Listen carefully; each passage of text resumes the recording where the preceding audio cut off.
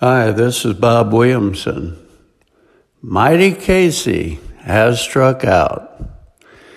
The other day, Rush Limbaugh was quoted as saying the Democrats lacked joy. He hit the nail on the head with that one, I tell you. Anyone who watched the State of the Union could easily understand that. First, the Democrats muffed their Iowa caucus. In fact, they conducted it so badly, they still don't have the results and have become the laughingstock of the country. This prompted commentator Chris Matthews, who is as ultra-liberal as they come, to remark they were so inept they couldn't organize a 3-car funeral, much less run a country. Then they listened for 1 hour and 17 minutes as Trump named all of the accomplishments his administration had completed since he was elected.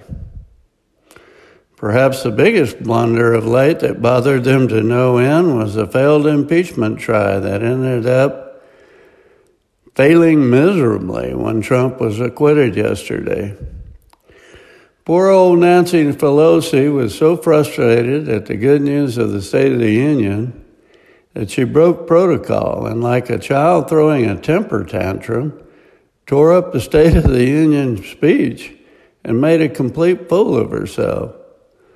Likewise, her Democrat followers demonstrated their hatred by refusing to stand and applaud even the 100-year-old Tuskegee African-American war hero and his grandson.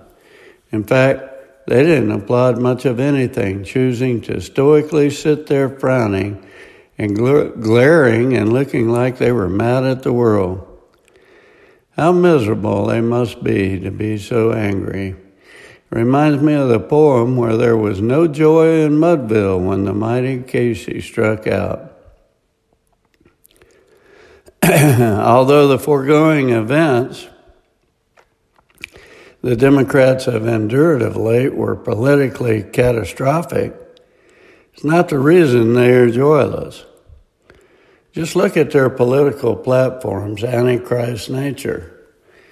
They want to remove even the mention of God. They are pro-abortion and flirting with infanticide. They want to cram transgenderism and homosexuality down the throats of anyone who agrees with the Bible concerning marriage being between one woman and one man. They don't want prayer in schools or crosses displayed anywhere and so on. Joy comes from God. We cannot enjoy real joy in our lives without having a solid relationship with Him. And this platform is not conducive to that. The hatred that is spewed at Donald Trump and the voters who elected him is of the world and Satan, not of God. Our country is divided, and it's understandable. Forces of evil and good cannot coexist without clashing. I'm not saying that all Democrats are evil. But I am saying the Democrat Party policies and desires for replacing our government with an antichrist socialist government is evil. I dislike the Democrats' policies and behavior, but cannot help but feel sorry for those who are so full of hate. How I wish they could enjoy How I wish they could experience the joy of Jesus in their hearts, just for a day, that they might see what they are missing. It gives me no joy to see them wallowing in bitterness and hate. I pray that Jesus will perform a mighty work in this country, and joy can abound from one end of the country to the other and all points in between. I pray that all people may have joy. Proverbs 10:28. The prospect of the righteous is joy, but the hopes of the wicked come to nothing. This is Bob Williamson. Thanks for listening.